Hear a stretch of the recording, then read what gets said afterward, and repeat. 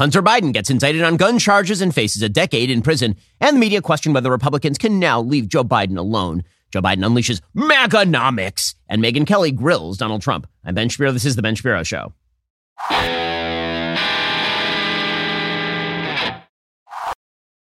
The Ben Shapiro Show is sponsored by ExpressVPN. Privacy is a right, not a privilege. Defend your rights at expressvpn.com/Ben. So, in what has to be one of the most obvious ploys of all time, the DOJ has now indicted Hunter Biden on federal gun charges. Why do I say this is a ploy? Well, there are a bunch of reasons why I say this is a ploy. He is not going to jail for a significant period of time. This prosecution is not over the actual charges anyone cares about, namely the tax charges and the Foreign Agents Registration Act charges that have not yet been brought. The clock is ticking on those. This is a distraction. It was always a distraction. The gun charge was basically a way for them to smuggle in, we're going to end the rest of all these investigations in the gun charge.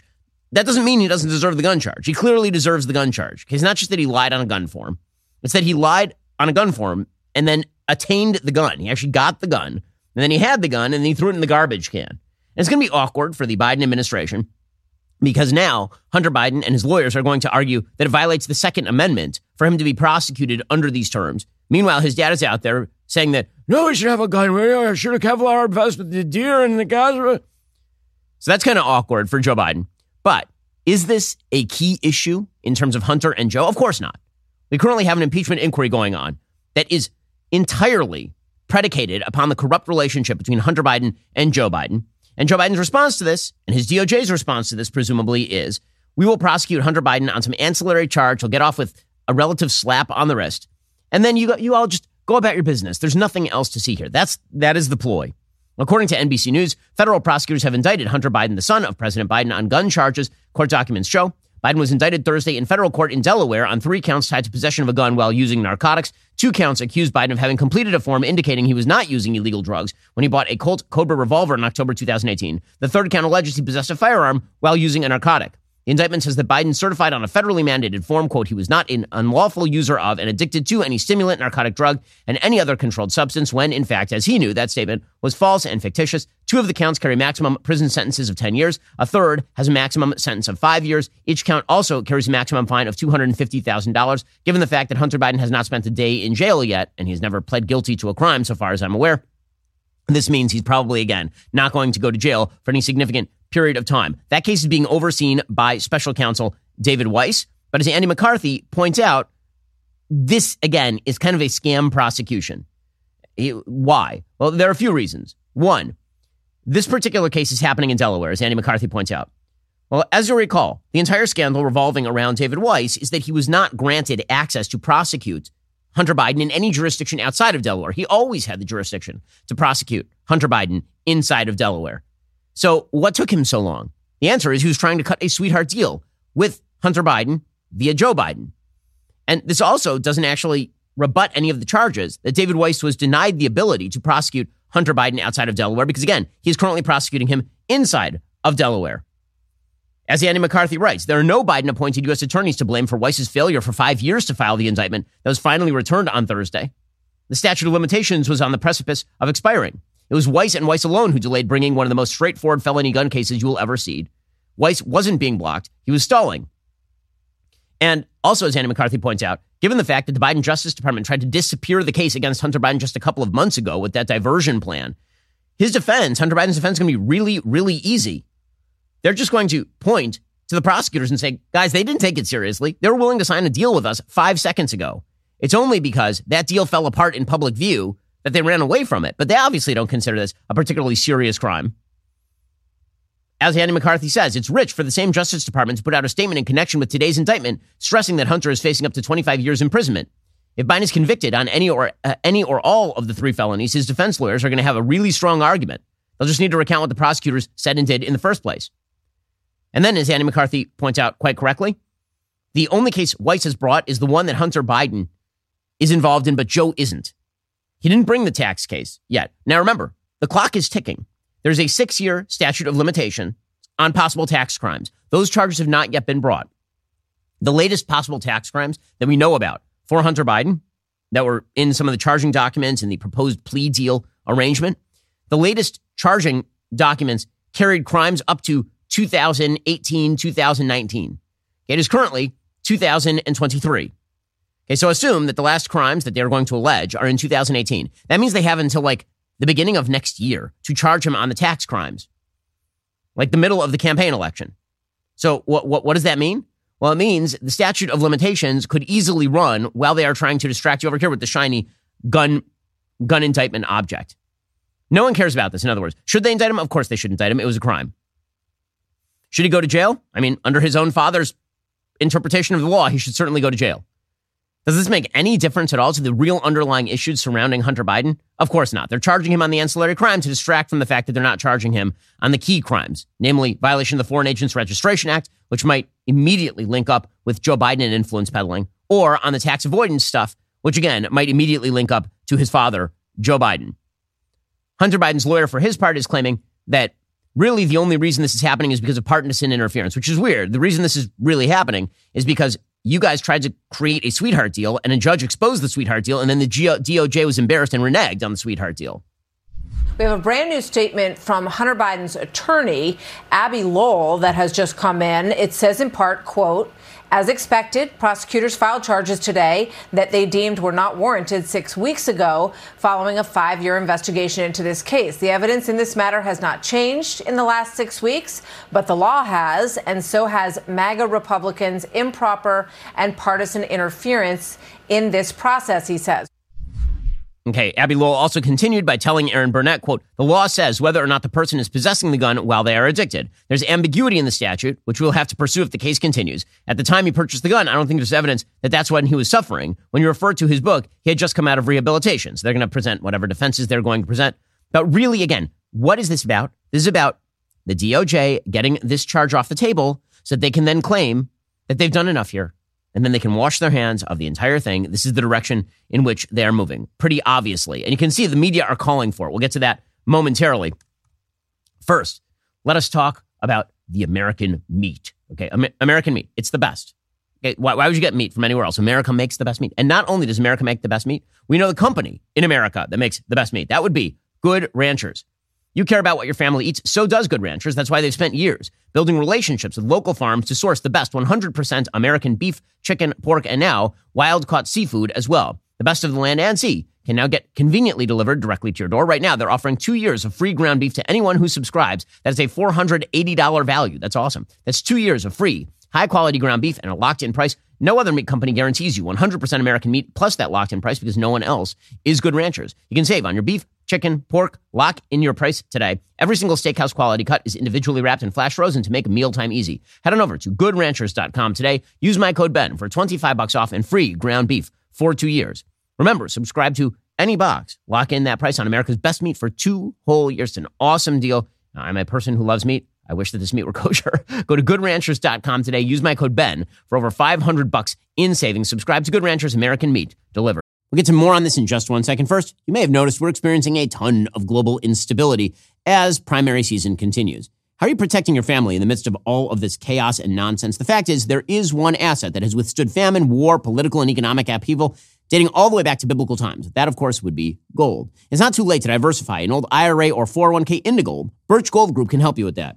Birch Gold can help you create a well-thought-out, balanced investment strategy. They'll help you convert an existing IRA or 401k into an IRA in gold without paying a penny out of pocket. Diversify into gold today. Just text Ben to 989898 for a free info kit. With an A-plus rating with the Better Business Bureau, countless 5-star reviews, thousands of happy customers, I encourage you to check out Birch Gold today. Text Ben to 989898. Claim your free info kit. Protect your savings with gold. Smart investors diversify. And when you look at the pace of inflation over the past several years, you can see financial instability is the new way of the world. Text Ben to 989898 to get started with Birch Gold today.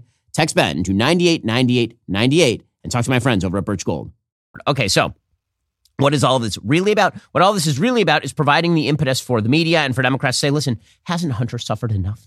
Hasn't his loving father suffered enough? Why can't you leave Hunter alone? You can hear this is the tenor that the media are now taking. CNN's Brianna Keilar, she's like, is anyone else even charged this way? Hunter is actually a victim, isn't he? He's kind of a victim when you think about it. You know that Hunter Biden's attorneys are going to point to that ruling in the Fifth Circuit that calls into question whether this law is even going to stand by the time this is all said and done, and certainly before it gets to the Supreme Court. So why then, Evan, pursue it? I mean, if this was another defendant, would they be pursuing it? I think that's a question that I think you're going to hear a lot from Hunter Biden's team, and certainly from people who support him. Yeah, well, why are they even pursuing it? Why? Yeah, I'm sure they'd be asking the exact same questions if one of Donald Trump's children had been charged while he was president of the United States. Or maybe they would actually just be cheering. They'd actually break out the pom-poms and cheerleader outfits and all the rest. Reporters were going after James Comer. Comer, of course, has been leading the investigation into Hunter Biden's corrupt business relationships with Dad. And reporters are like, isn't this enough? Why can't you leave the poor, drug-addicted, prostitute-using derelict alone? Sounds like you're still expressing the skepticism here. I mean, the idea that you wanted an indictment from your perspective here. That's not enough. An indictment for money laundering, violation of the Foreign Agents Registration Act, tax evasion. The list goes on and on. You've never heard me say anything about gun charges. So, again, that's the one crime he's committed that you cannot tie to Joe Biden. Correct. That's James Comer from Kentucky. Of course, this is right. And this is also why the media, they just want to wipe the slate clean, right? That's all they want. They loved the sweetheart deal. It was their favorite. It's what Democrats want as well. But here's the reality. The impeachment inquiry is not going away because it is perfectly obvious. As I said yesterday on the show, when you hear people shouting there is no evidence, they're totally right. There's no evidence that Joe was involved in Hunter's business, in his business transactions, in his business life, except for evidence from two of Hunter Biden's business partners, statements by Hunter Biden himself, texts from Hunter Biden's, WhatsApps from Hunter Biden, actual bank accounts moving money into shell companies. Yeah, except for all that, there's no evidence whatsoever. Totally clean as the riven snow. James Comer, meanwhile, he is pledging that in this impeachment inquiry, they will get into personal Biden bank accounts. They themselves have filed suspicious accounts. And I just wonder, are they helping you? Are they obstructing you? It sounds to me like they'd be happy to unburden themselves and show all this stuff to you. The banks have been very helpful with the shell companies. Now we're getting into the personal Biden bank accounts. And we suspect that the lawyers have already warned the banks against handing anything over to us. But we're going to give the banks another chance, and we'll see. Representative Nancy Mace of South Carolina, she is similarly saying that they will subpoena Hunter while investigating Joe, which is right. Did they explain why they did not subpoenaing Hunter Biden? Well, I believe that will happen, but we've got to get the bank records first. I mean, it's the chicken before the egg. We have to know Hunter Biden is not going to tell the truth under oath, and so we want to make sure that we have all of the financial statements and records in accordance with the transactions that allegedly happened, and so that way we know if he's telling the truth. I mean, you've got to have that. There's got to be some due diligence. We've got to be deliberate. We've got to be factual. We have to tell the truth. Okay, meanwhile, if you ever wonder how Donald Trump happened, how he happened, the reason is Mitt Romney. Okay, that is the reason that Donald Trump happened for a wide variety of reasons. Reason number one is that the media, the left, attacked Mitt Romney, who's the most milquetoast politician of our era, with extraordinary alacrity. And so everybody in the Republican Party was like, okay, we're going to give you a giant orange middle finger now. You didn't like the super polite guy who refused to say a bad word about anybody. You didn't like that guy. He was too much for you. Well, how about this? Okay, so that's reason number one. But reason number two is because Mitt Romney is a guy who has spent a lot of his political career providing cover for Democrats. And so the reaction for a lot of Republicans, we don't want people like Mitt Romney at the top of the party. And I see it. I do. I get it. I mean, first of all, I think the entire Republican Party, broad writ, has rejected that sort of direction. Even the other people who are up for the Republican presidential nomination, who are running right now, are not in the Mitt Romney lane. There's not much of a Mitt Romney lane in the Republican Party anymore, nor should there be. And Mitt Romney yesterday, again, his sole job appears to be to gain strange new respect from the left at this point. And again, I think he's a good person, but I don't understand why he thinks that the mark of a good person is to gain respect from like the CNNs and the MSNBCs. So yesterday, Romney was asked about the impeachment inquiry into Joe Biden. And he's like, no, I think you wonder why the Democratic Party has tremendous loyalty among its base. There's not a lot of breakaways in the Democratic Party. The reason is because the Democratic Party is an excellent vehicle for progressivism. When it comes down to it, Joe Biden and Bernie Sanders are not separated by much other than affect. Joe Biden's policies look a lot like Bernie Sanders. So the radical left looks at Joe and they're like, okay, yeah, he's old. Yeah, he's decrepit. Yeah, he's corrupt, but he's doing the things we want to do. Meanwhile, the Republican base looks at the Republican Party and they're like, we ask you to do X and you just won't do it. Here's Mitt Romney saying that he's not hearing a high crime and misdemeanor when it comes to Hunter and Joe Biden. I know the House is beginning an impeachment inquiry. I haven't heard any allegation of something that would rise to the level of a high crime or misdemeanor. I think it'd be very unusual to actually see a referral of impeachment. I don't expect that to happen. Okay, that's an amazing statement, given the fact that he voted for Trump's impeachment on both accounts, right? On the first one, the Ukraine one, which is insane. Okay, the Ukraine one didn't even allege a crime. And he said that Donald Trump deserved to be impeached for high crimes and misdemeanors, while, by the way, defending the business relationships between Hunter and Joe. Here's Mitt Romney just a couple of years ago. The grave question the Constitution tasks senators to answer is whether the president committed an act so extreme and egregious that it rises to the level of a high crime and misdemeanor. Yes, he did. The president asked a foreign government to investigate his political rival. The president withheld vital military funds from that government to press it to do so. The president delayed funds for an American ally at war with Russian invaders. The president's purpose was personal and political. Accordingly, the president is guilty of an appalling abuse of public trust. Hey, by the way, in that exact same speech, he actually defended Hunter and Joe. I'm not kidding. I mean, so you wonder why the Republican Party turned to Trump? It's because of Mitt Romney. That is part of the issue here. What he actually said in that speech is, quote, with regards to Hunter Biden, taking excessive advantage of his father's name is unsavory, but also not a crime. Given that in neither case of the father nor the son was any evidence presented by the president's counsel that a crime had been committed, the president's insistence that they be investigated by the Ukrainians is hard to explain other than as a political pursuit. There's no question in my mind that were their names not Biden, the president never would have done what he did. Again, the fact that Mitt Romney spent his days defending the Bidens while attacking Trump and is still doing that is kind of an insane referendum on the old school Republican Party.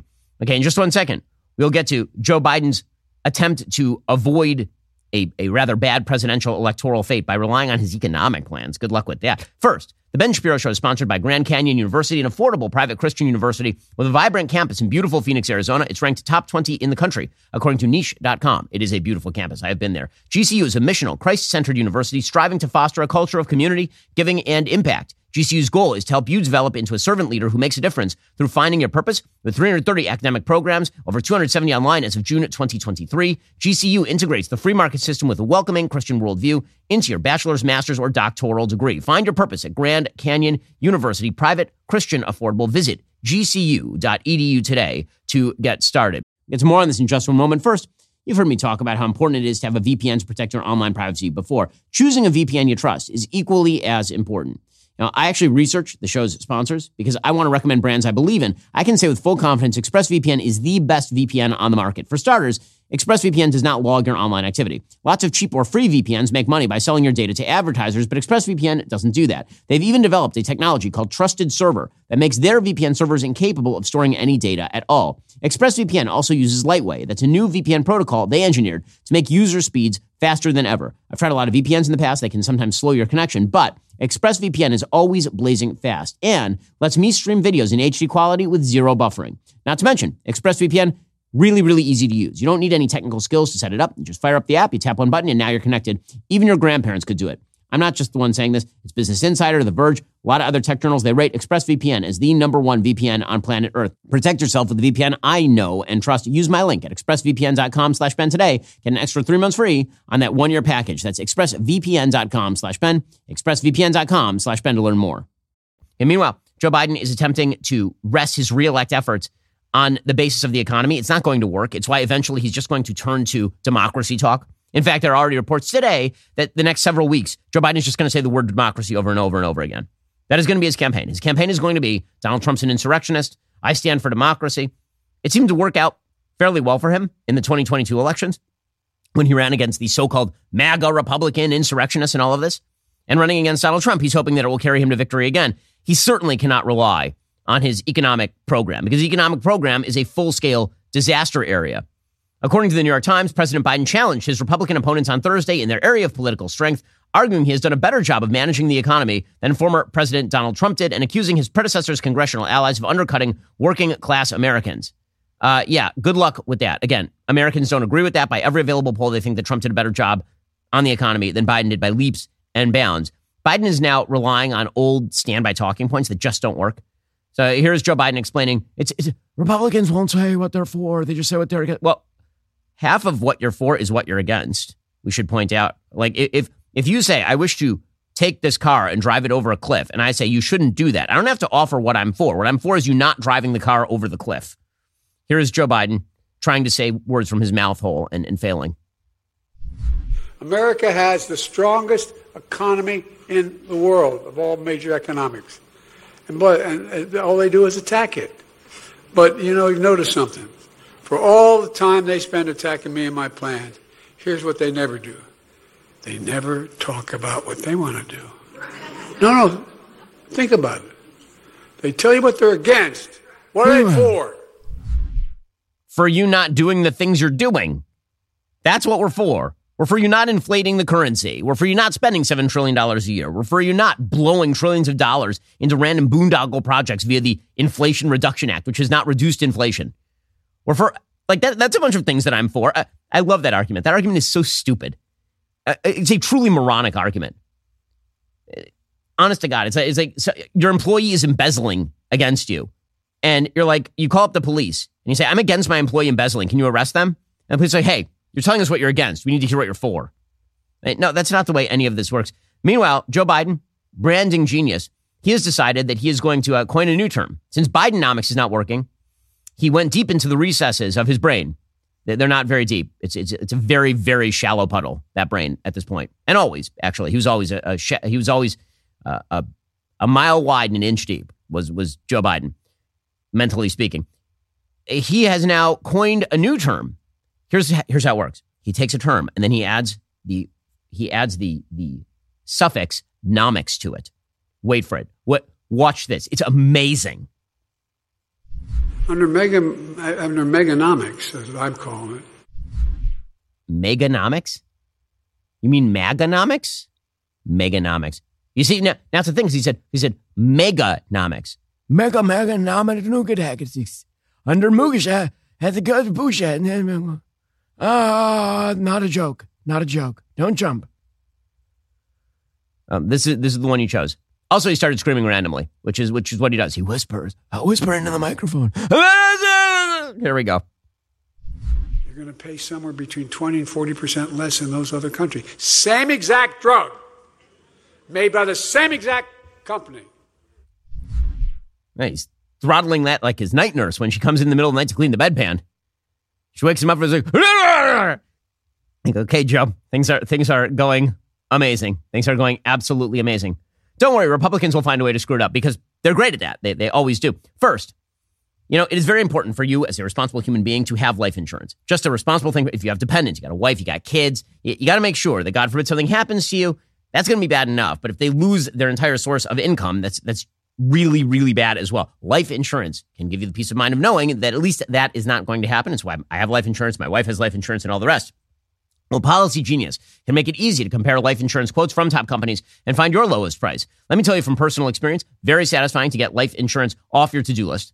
Getting covered can be even more satisfying when you use Policy Genius because you won't be wasting your money. With Policy Genius, you can find life insurance policies starting at just $292 per year for $1 million in coverage. Some options offer same-day approval and avoid those unnecessary medical exams. Policy Genius's licensed agents work for you, not the insurance companies. That means they don't have an incentive to recommend one insurer over another, so you can actually trust their guidance. No added fees. Your personal information remains private. Your loved ones deserve that financial safety net, and you deserve a smarter way to find and buy it. Head over to PolicyGenius.com/Shapiro or click that link in the description. Get your free life insurance quotes. See how much you could save. That's PolicyGenius.com/Shapiro. Go check them out right now. Okay, meanwhile, the Republicans have decided again that a circular firing squad is the proper way to fight the Democrats, which is, everyone is so good at this. That's the amazing thing. Whenever folks tell you that they watch a show like House of Cards, you should just know politics is not House of Cards. No one knows what they're doing. They're all idiots. They're a bunch of morons who run into walls at top speed and then yell about how much it hurts and how everyone has victimized them. And then they turn around and run into other walls at top speed. And they do all this while spending your money. This is how politics works, typically speaking. It's the best system, it's the worst system except for all the others. But it is what we have. So naturally, Republicans have decided that they are going to run top speed into walls over a possible government shutdown. Now, I don't know exactly what are the deliverables here. I've said it before. Give me a list of deliverables that you are seeking from Kevin McCarthy, and maybe he can deliver them, and maybe he can't. But there's one thing that I have noticed, and that is that the Democrats control the Senate and the presidency. It's just a thing I noticed. So you can get some small concessions from them, But the notion that you're going to radically remake American government because the power of the purse is with the House. Yes, the power of the purse is with the House. And guess what happens if you lead to a large-scale government shutdown? You probably lose the House. Republicans wildly underperformed in the last electoral cycle. They have a majority slim as a reed. They're going into an election cycle that is going to be, at best, very close for Republicans. And this is a time that you're going to pick a fight inside your party. The reality is that Republicans should make hay when the sun shines. The sun is not quite shining right now. You make of it what you can. But instead, they're going to have circular firing squad time. So Matt Gaetz is attacking Kevin McCarthy for no reason that I can... Like, what is the principled reason from Matt Gaetz here? Like, what's his deliverable? If he gives me a deliverable, I'm perfectly happy to go along with the deliverable. Chip Roy, during the last speakership fight, gave me a list of deliverables, and I was very much in favor of a lot of those deliverables. And so that was fine. And then he got most of them, and then he made a deal with McCarthy, and that was good. But I'm just wondering, like, what is the point of this? So Matt Gaetz tweeted out, sounds like Speaker McCarthy is having a total normal one, not rattled at all. Truth is, Kevin controls his own fate. So instead of emotionally cursing, let's do this. Single subject spending bills, term limits vote, balanced budget vote, release January 6th tapes to all, subpoena Hunter. We must begin immediately. Pull yourself together, Kevin. Okay, so a few of those are deliverable. Hunter is going to get subpoenaed. That is going to happen.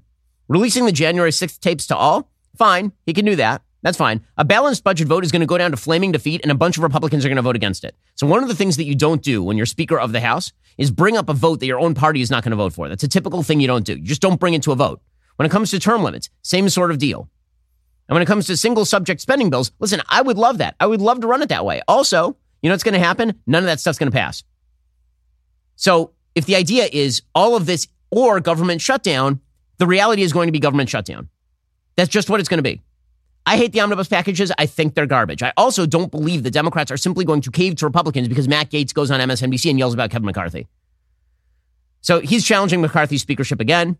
He's suggesting that he is going to challenge McCarthy's speakership again. Apparently, in a behind closed doors meeting, McCarthy was defiant with his caucus, and he said, you know, move the motion then. Move the effing motion to remove him from his position if you think that you can do it. And he happens to be right about that. Again, there are like 180, 190 Republicans inside the Republican caucus who are not going to vote for anyone else. Apparently, he said, if you think you scare me because you want to file a motion to vacate, move the effing motion. And then he said, if you end up replacing me, my successor will make the same exact arguments I am. And then Gaetz reportedly responded by saying, just move the effing spending bills. But again, he can move the spending bills and they could go nowhere. So what is the fight even about? That's the part I don't understand. What is the big victory here? What is the victory you are seeking to achieve here? McCarthy, for his part, he's saying no one wins in a government shutdown. Now, understand something. McCarthy won the last government shutdown. He did. He won it against Biden. Why? Because Biden made a massive tactical blunder. He opened by saying, I will not negotiate over a government shutdown. He said, I will not negotiate over spending at all. And then McCarthy's like, hey, I'm perfectly willing to negotiate. All I want is like these few things. Is that so unreasonable? In fact, I passed a bill, like a big omnibus bill that gives you virtually everything you want. Why won't you negotiate? And it wrong-footed Biden. Biden has not made that mistake again. Now Biden's case is, I'm happy to negotiate. Let's talk about it. We have to do whatever we can to avoid a government shutdown. If McCarthy now takes the stand, I'm going to shut down the government, then all of the benefit of the government shutdown accrues to the Democrats. It's simple calculus here. See, there's something that I object to in sort of my industry. Okay, there are a lot of people in my industry who believe that idealism requires you to charge headlong into hard objects. Idealism is understanding what we would like. Realism is understanding what you can get. An idealist who is not a realist is a fool. If you're an idealist and what you think is that you always go for broke, always and forever, and that anything short of that is ideological treason, that is incorrect. It is not true. That is not how business gets done. It's not how politics gets done. It's not how anything gets done. In fact, it is a recipe for losing repeatedly, because when you go for 100, and you won't take anything less than 100. You're much likelier to get 0 than you are to get 80. Right? If you try and get most of what you want, well, then you better know the lay of the land. You better actually take into account tactics and strategy. And there is this defeatism that has come into the Republican Party that suggests no matter what we do, we're not going to get what we want, so we may as well just yell as loud as we can with no actual end goal here that is doable. And then everyone who refuses to do that, we're just going to yell them out of the party, or we're going to alienate them, or we're going to put up candidates who are bound to lose, because if we yell a lot, maybe we'll feel better about it. Defeatism is a sin. Defeatism is a sin. Despair is a sin. This is not stuff that you should be doing as somebody who watches politics, and people in my industry shouldn't be doing it either. It is my job to tell you, yes, what my principles are, but also the realistic lay of the land so we know what we can get. And I think there are a lot of people in my industry who don't tell you the lay of the land. And so they give a false perception of what it is that you can get. And that's a mistake because it sets up unrealistic expectations. It means that there are politicians who are negotiating, who are trying to make the sausage, and then we object to the sausage making process. And then the sausage doesn't get made, and then we're really mad the sausage didn't get made, and we blame them. Okay, but the reality is that it's an ugly process. It will always be an ugly process. If you want Republicans to make serious changes in the spending habits of the United States, which is what I would like is the stuff that no one will talk about. I want restructuring of entitlements. The vast drivers of our national debt are not marginal programs. Okay, it is not marginal cutting around the edges of like the defense budget. The vast cuts that we need in our programs are going to be had by restructuring major programs. Yes, like Medicare and Social Security, those third rails of American politics. Democrats and Republicans know that there will come a point where austerity has to be brought upon the American people. That will include tax increases. It will include massive cuts to social benefits. All those things will happen. It's just a question of when. Or you can plan for it now, but nobody will touch that. Instead, we'll jabber about pork barrel spending and bridges to nowhere that cost a fraction of what it would cost to actually look at Social Security and Medicare. And the reality is we're not going to do any of that unless you actually win. You have to win. You have to own the House. You have to own the Senate. You have to own the presidency. Then you can move stuff. What's amazing to me is that the calls for political courage constantly seem to be directly in inverse proportion to the amount of power Republicans wield. It's kind of an amazing thing, truly. When Republicans control the House, the Senate, and the presidency, the calls for political courage disappear on the right. When Trump was president and Republicans ran the House and the Senate, where were the calls for now's the moment, guys. Let's restructure Social Security. Let's restructure Medicaid. Let's change how we do spending bills. Now's the time. Let's do it right now. Let's do it right now. Where were the calls? They totally went away. No one cared. And then when the Republicans are like barely in control of one house of Congress, like, be strong. You have to stand up. And now is no, actually. You know when you get things done? When you have control of the levers. Now, what does that bespeak? It bespeaks that when you're victorious, you tend to be lazy. And when you are not victorious, you tend to be defeatist and thus desperate and thus charge into walls at top speed. Here's McCarthy talking about how nobody wins in a government shutdown, which, I mean, speaking in terms of just political wins and losses, we've had several of these. Nobody's been like a big winner from a government shutdown in the recent past. I showed frustration in here because I am frustrated with the committee. I'm frustrated with some people in the conference. But when we come back, we're not going to leave. We're going to get this done. Nobody wins in a government shutdown. Okay, that happens to be true. You can yell about it. You can protest about it. A government shutdown is not going to result in Barack Obama repealing Obamacare. It wasn't going to when Ted Cruz did this routine back in 2013. A government shutdown is not going to result in Joe Biden reneging on the Inflation Reduction Act or whatever garbage he wants to pass. It's not going to do it. Again, I'll give you the idealism. I'll tell you what I want, and then I'll tell you what's realistic because that's what responsible people do. And it seems to me that if you're talking about the fate of the United States and our fiscal future, responsibility should be at the top of the list. Or we can just be defeatist and then run against walls. We'll get to that in just one moment. First, let's talk about how you can make yourself healthier more easily. And that would be with Balance of Nature fruits and veggies. They're a great way to make sure that you're getting essential nutritional ingredients every single day. Through Balance of Nature's advanced cold vacuum process, the vitamins, minerals, and phytonutrients of the fruits and veggies are preserved, so you can get that vital nutrition in every capsule. Balance of Nature is a whole food supplement with no additives, fillers, extracts, synthetics, pesticides, or added sugars. The only thing in their capsules is pure fruits and veggies. Balance of Nature sent a bunch of their product down to the studio for my team to try. Their kosher, so I've been using them as well. As you know, I've said it many times on the show, I think vegetables are the enemy of man, but you have to ingest them so that you actually can live longer. Well, I use Balance of Nature to make up the deficit. Go to balanceofnature.com, use promo code Shapiro for 35% off your first order as a preferred customer. That's balanceofnature.com, promo code Shapiro, and get 35% off your first order. I'm not the only one at the office using it. Producer Jake can't stand soybeans, but he loves Balance of Nature's fruit and veggie capsules. They're making him healthier. They're making my entire crew healthier. They're making me healthier. Check them out right now. Balanceofnature.com. Promo code Shapiro. Get 35% off your first preferred order. Also, when Dr. Jordan B. Peterson made the decision to join Daily Wire Plus, it was a massive win for those of us who champion free speech and intellectual debate. Well, the amount of content he has put out on the Daily Wire Plus platform is absolutely insane. Daily Wire Plus now has a vast array of exclusive Jordan Peterson content, offering hundreds of hours of captivating content you're not going to find anywhere else. Jordan has created thought-provoking works that reshape your perspective on life. Those include Vision and Destiny, Marriage, Dragons, Monsters, and Men. Additionally, you can immerse yourself in discussions that nurture your spiritual side, Logos and Literacy, Jordan's groundbreaking series on the Book of Exodus. There's just tons of stuff there, Beyond Order lecture series. It's everything Jordan that you would possibly want. Plus, there's even more new exclusive content on the horizon. This is only the beginning. Become a Daily Wire Plus member. You'll embark on an unforgettable experience that'll fuel your thirst for knowledge and inspire personal growth like never before. Head over to dailywire.com/subscribe. Become a member today. Okay, meanwhile, now speaking of the idea that defeatism and despair is a bad strategy, we got to talk about the 2024 presidential election. Donald Trump has a very decent shot of being president of the United States if, in fact, he is the nominee. When I say very decent, I don't mean like 50%. I don't mean 60% or 70%. I mean like a 33, 35% shot. The reason that I say that is because, again, he lost the last election cycle, and he lost in a bunch of states he shouldn't have lost, including Arizona and Georgia, and I don't know how he's going to make up the ground in places like Arizona and Georgia, given his current campaign status, the fact that he's spending all of his campaign money on, for example, legal expenses, and the fact that he's going to face down 4 separate criminal indictments in the next year. But that doesn't mean he can't possibly be president. There's only one thing that could certainly foreclose Trump from being president. Like 100% he will not be president. There's only one thing that could happen that would do that. And that is his own allegation that the election is rigged. Okay, I've said this before. Once Donald Trump says the 2020 election is rigged, he has now created an unfalsifiable reality. Because how can he ever win? Serious question. How can he ever win? If I tell you, I played really hard last night in my basketball game, but let me tell you, the referee was actively paid by the other side. Actively paid. And every time I touched the ball, he called a foul. Didn't matter what was happening on the court. There was no way for me to win. And he said, well, guys, next game, same ref, same other team. Can you win? The answer is no. He's been paid off. The only way, ironically, for Trump to be able to claim that he can win in the 2024 election is one of two things. If he says that it's rigged. One, he has to stop saying that it's rigged.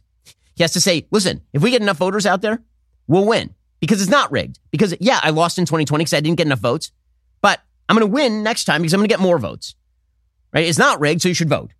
Because we actually know that when he says, for example, that things are rigged, so you should vote, you know what the outcome is? 2021 Georgia election.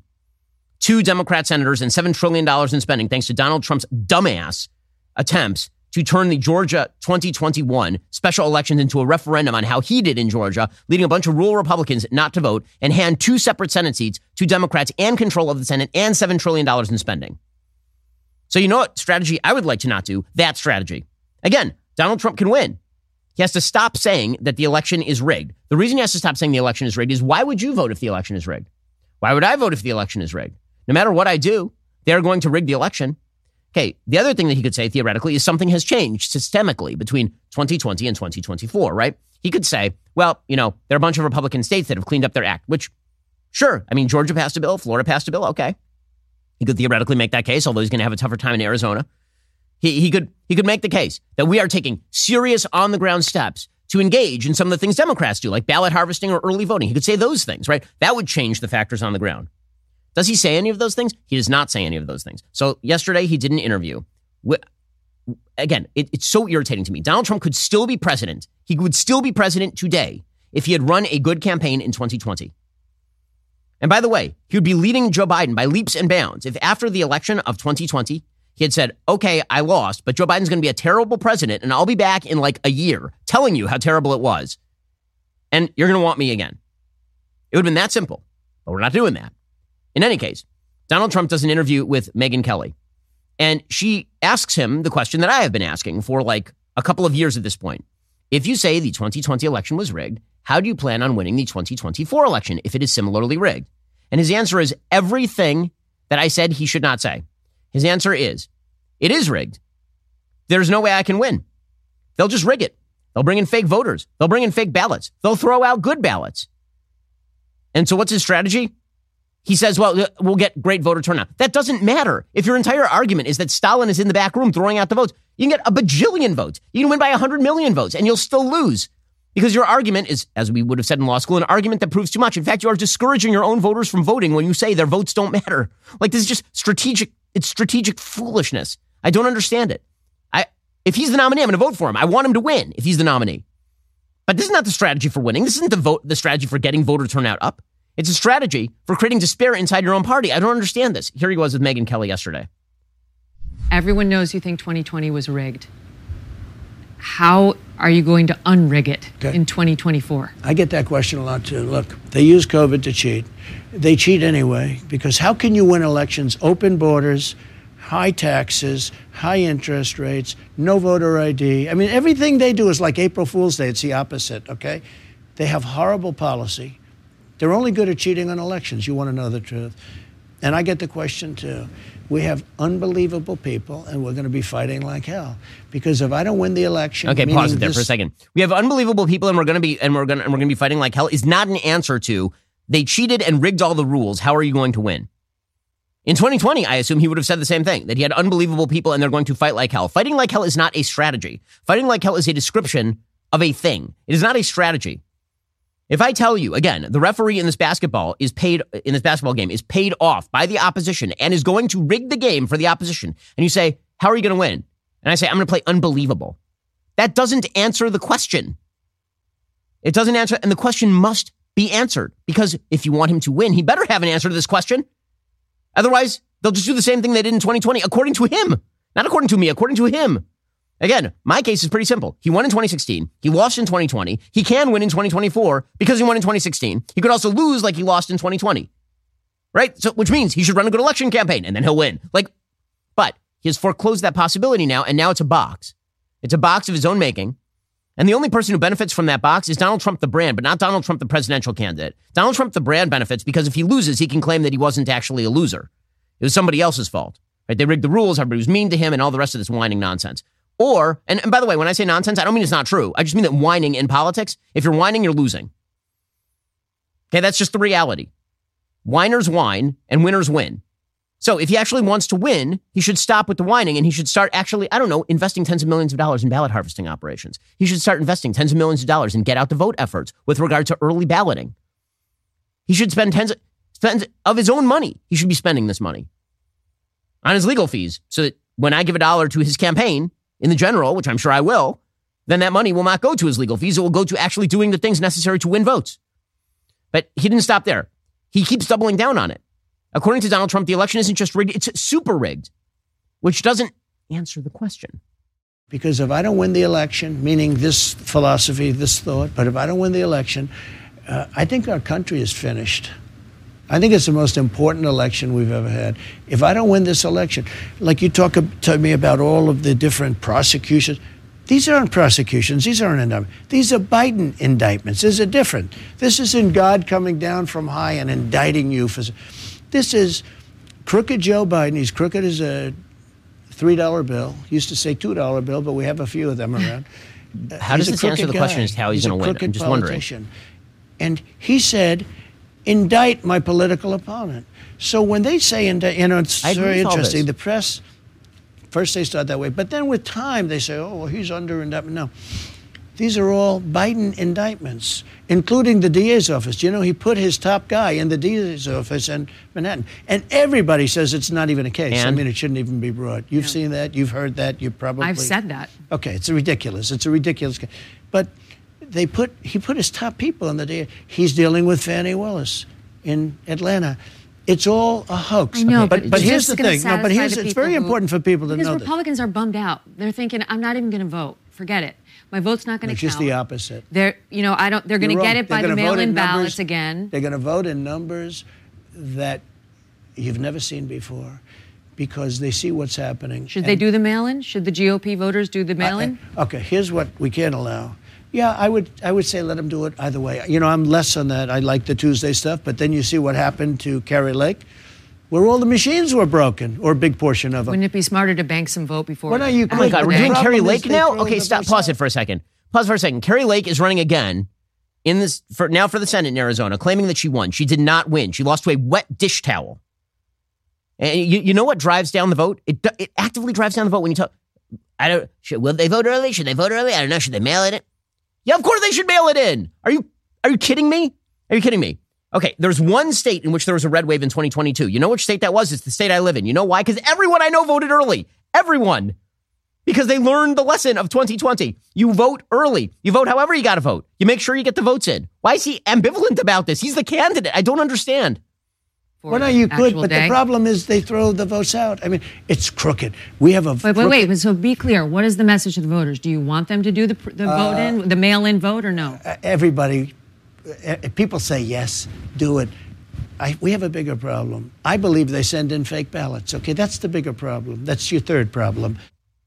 That's your third problem. They send in fake ballots. They throw out the ballots that you are sending. They broke all the machines. No matter what happens, I'm going to lose. Also vote for me. Like, how is that possibly your campaign message on how you're going to win?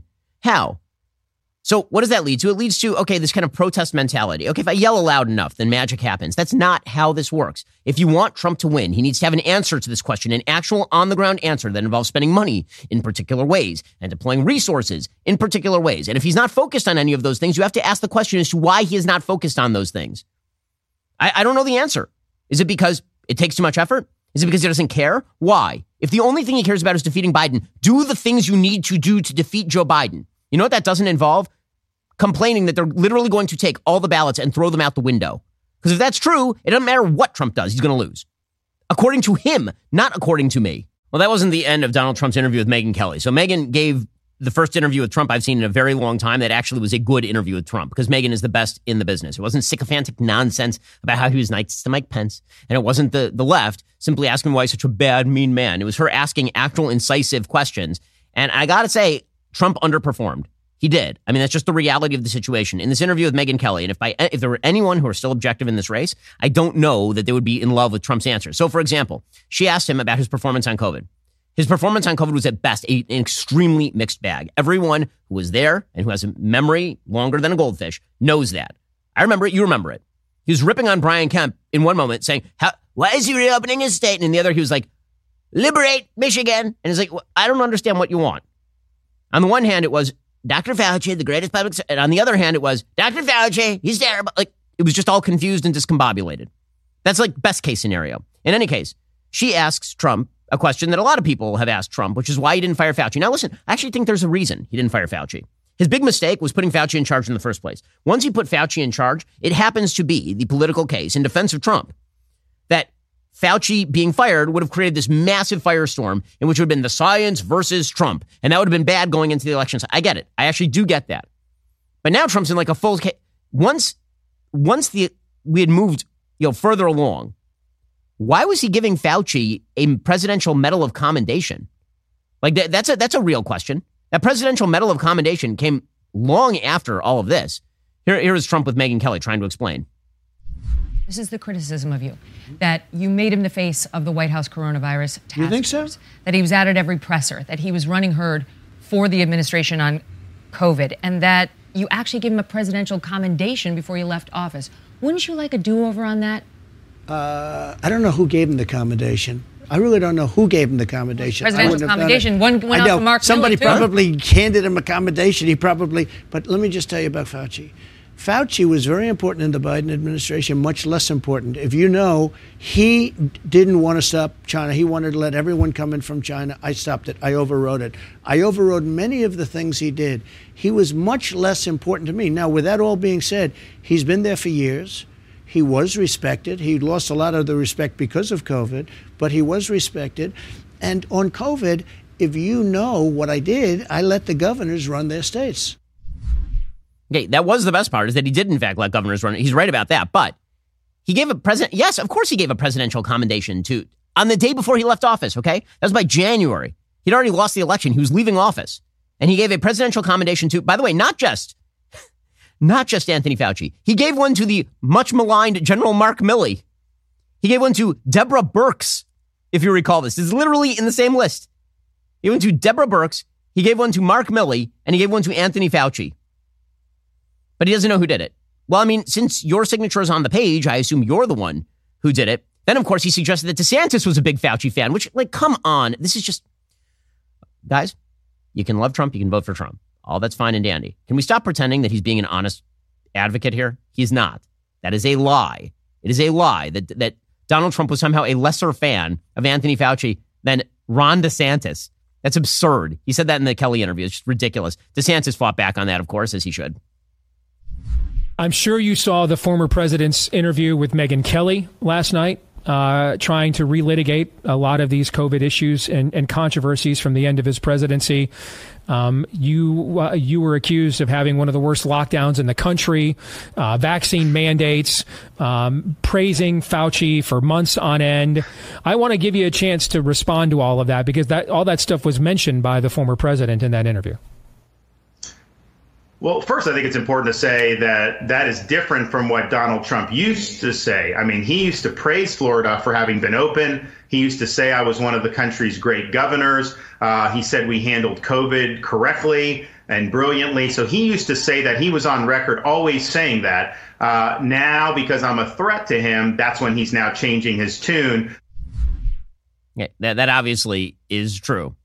That wasn't the end of the Kelly interview. Again, it was a really good interview by Megyn. She did a really good job with this. She asked Trump about his classified documents case. And by the way, Megyn is a believer that Trump should not be prosecuted on the classified documents case, so far as I'm aware, specifically because Hillary Clinton was not prosecuted for pretty much the same thing. But she asked him a pretty simple question, which is, why did you keep the documents? And then why were you waving them around? And also, why did you lie to Bret Baier and say that the documents you were waving around on tape, saying that they were classified and you could have declassified them, but you didn't? Why did you say that those were golf plans when they clearly were not? And at this point, Trump's lawyers must just be like setting their hair on fire. I mean, my goodness, he's just, again, guys, if you're going to do criming, don't do the criming on tape. And then don't retrospectively admit that you did the criming. Like, this is, here's Donald Trump making his lawyers, I think his lawyers all have just brain aneurysms at this point. Now, why would you describe a newspaper article as highly confidential and still a secret, saying as president you could have declassified it, but now you can't? Let me just tell you something. Number one, I did nothing wrong because I come under the Presidential Records Act. The fascists who are going after me, and they're not going after Biden, even though he has about 10 times more documents, maybe more than that. He has documents going back 40 years or 50 years. We did nothing wrong. I come under the Presidential Records Act. I'm allowed to have these documents. This was done in 1978, and this was done for exactly this reason. I'm allowed to have these documents. What? So, in other words, he lied to Bret Baier and he said they're golf plans. And they're not newspapers. They were classified documents, but he's making the argument that he's allowed to have the classified documents. I mean, now he's basically just said, like, what he's talking about is a legal interpretation of the statute. For the record, the Presidential Records Act covers personal presidential communications.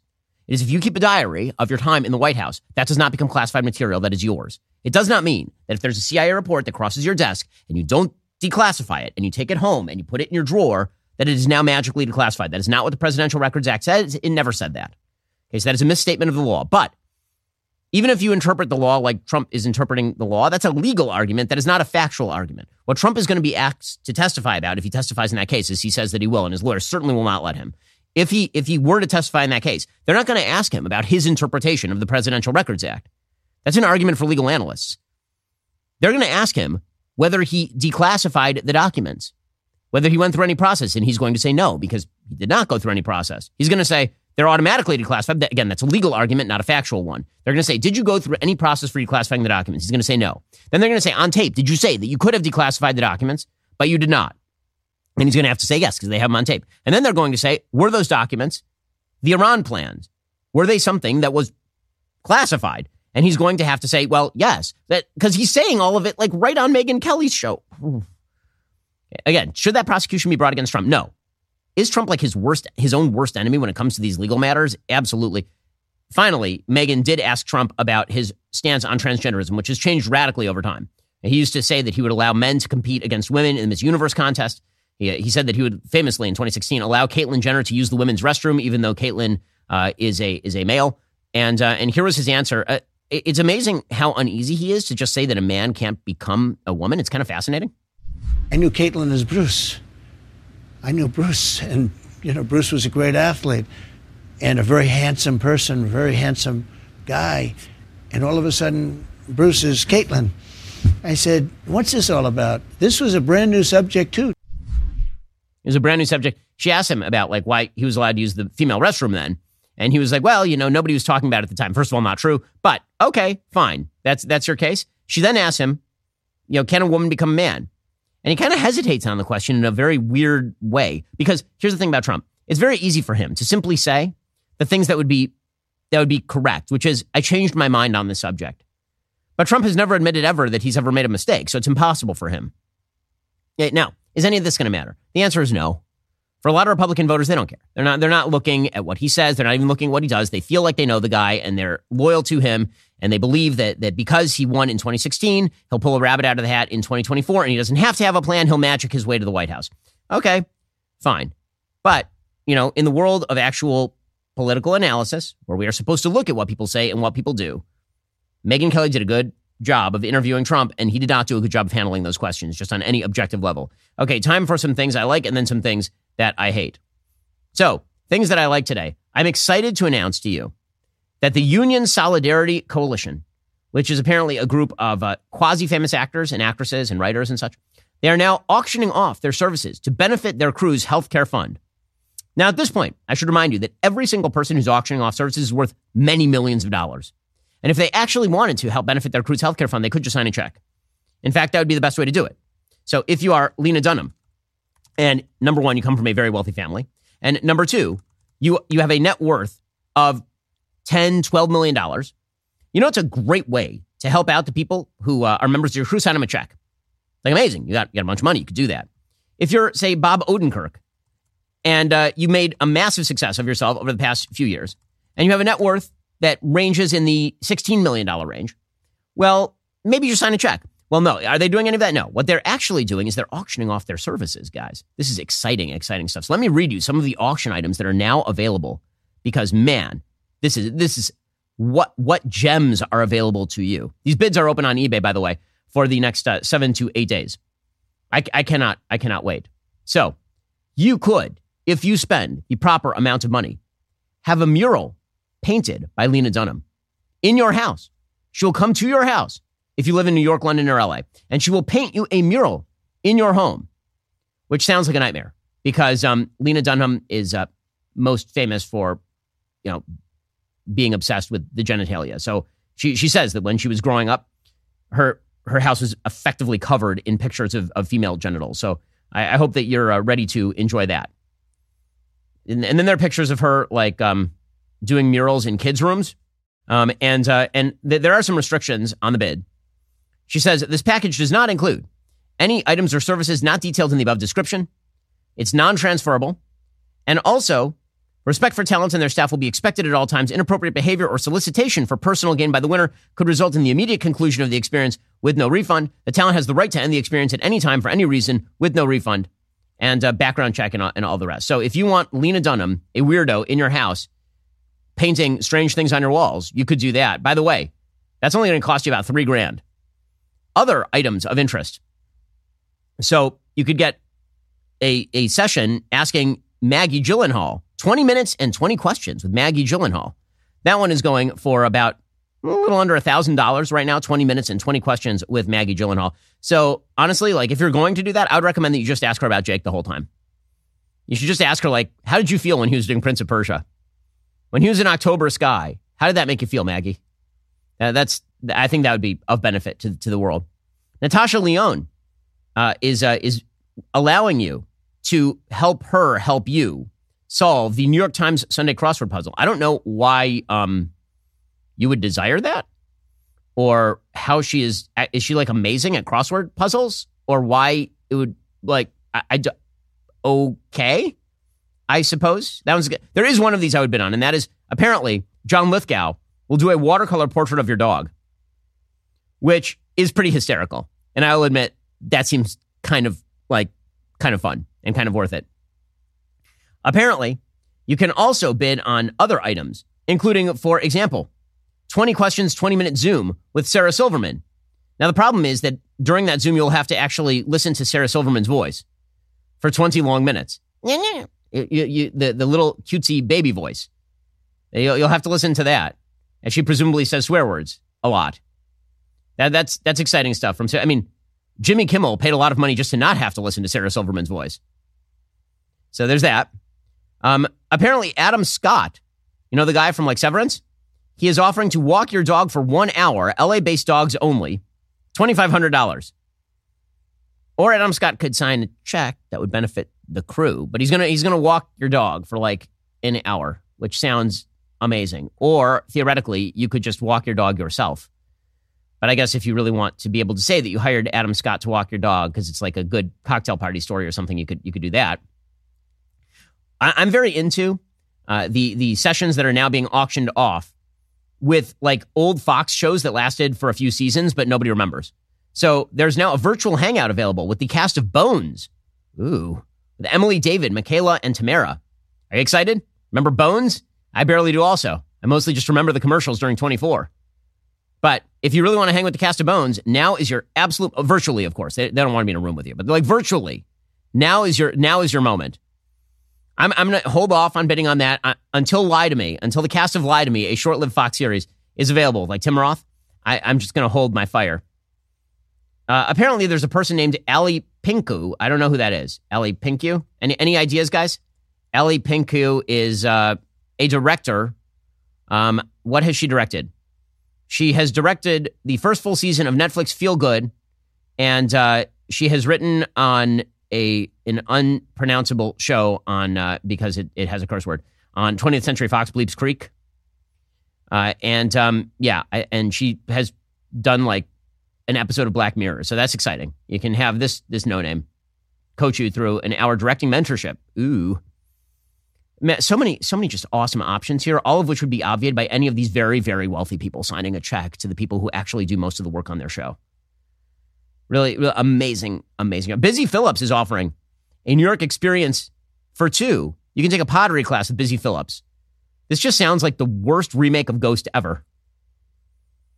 It's just you and Busy Phillips in a room while she yells at you about the wonders of abortion, and you make pottery. Wow. So many opportunities here. So many opportunities. Well, the richness with which these people have endowed our lives and the lack of richness with which they will endow their crew who are out of work right now is truly awe-inspiring. That is awe-inspiring stuff. Okay, time for some things that I hate. Alrighty, so a UN official has now come forward to explain that we are in an information war, which means, of course, that it's time for the UN to crack down on informational flow, which you knew was coming. Here is a UN official named Melissa Fleming. She's the Undersecretary General for Global Communications, talking about how we need more trans-global control of information flow.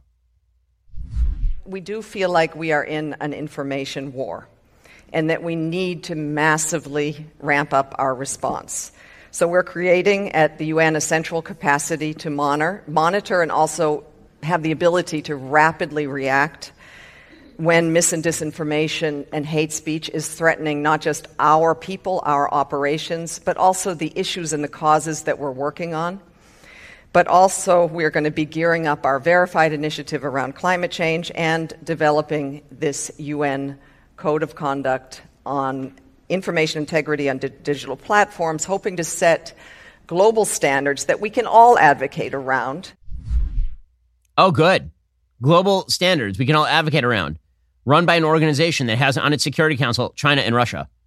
I can't see how this will go wrong in any way, shape, or form.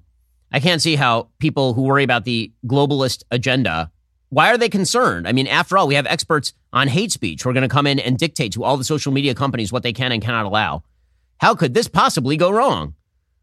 The arbiters of morality over at the UN, the Mos Eisley of international politics, a wretched hive of scum and villainy, determining what you can say and what you can't say. It'll be fine. Alrighty, guys, the rest of the show continues right now. You're not going to want to miss it. We'll be joined on the line by Douglas Brunt. He's the author of a brand new book called The Mysterious Case of Rudolph Diesel. It's really a fascinating book. If you're not a member, become a member. Use code Shapiro. Check out for 2 months free on all annual plans. Click that link in the description and join us.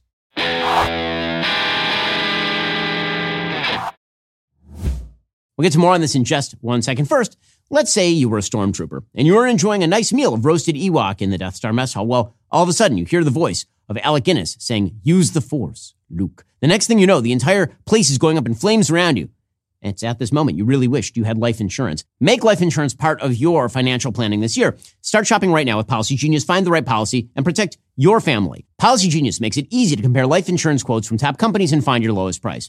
Luckily, Policy Genius helps you compare your options from top companies, and their team of licensed experts, well, they're on hand to help talk you through it. No added fees. Your personal information remains private. It's super satisfying to check life insurance off that to-do list. A good life insurance plan can give you peace of mind that if something happens to you, God forbid, your family will be able to cover mortgage payments, college costs, or other expenses. Life insurance through your workplace might not offer enough protection for your family's needs. It's not going to follow you if you leave your job. Head on over to PolicyGenius.com right now. Save time and money. Give your family a financial safety net with Policy Genius. Head on over to PolicyGenius.com/Shapiro or click that link in the description. Get your free life insurance quotes. See how much you could save. That's PolicyGenius.com/Shapiro.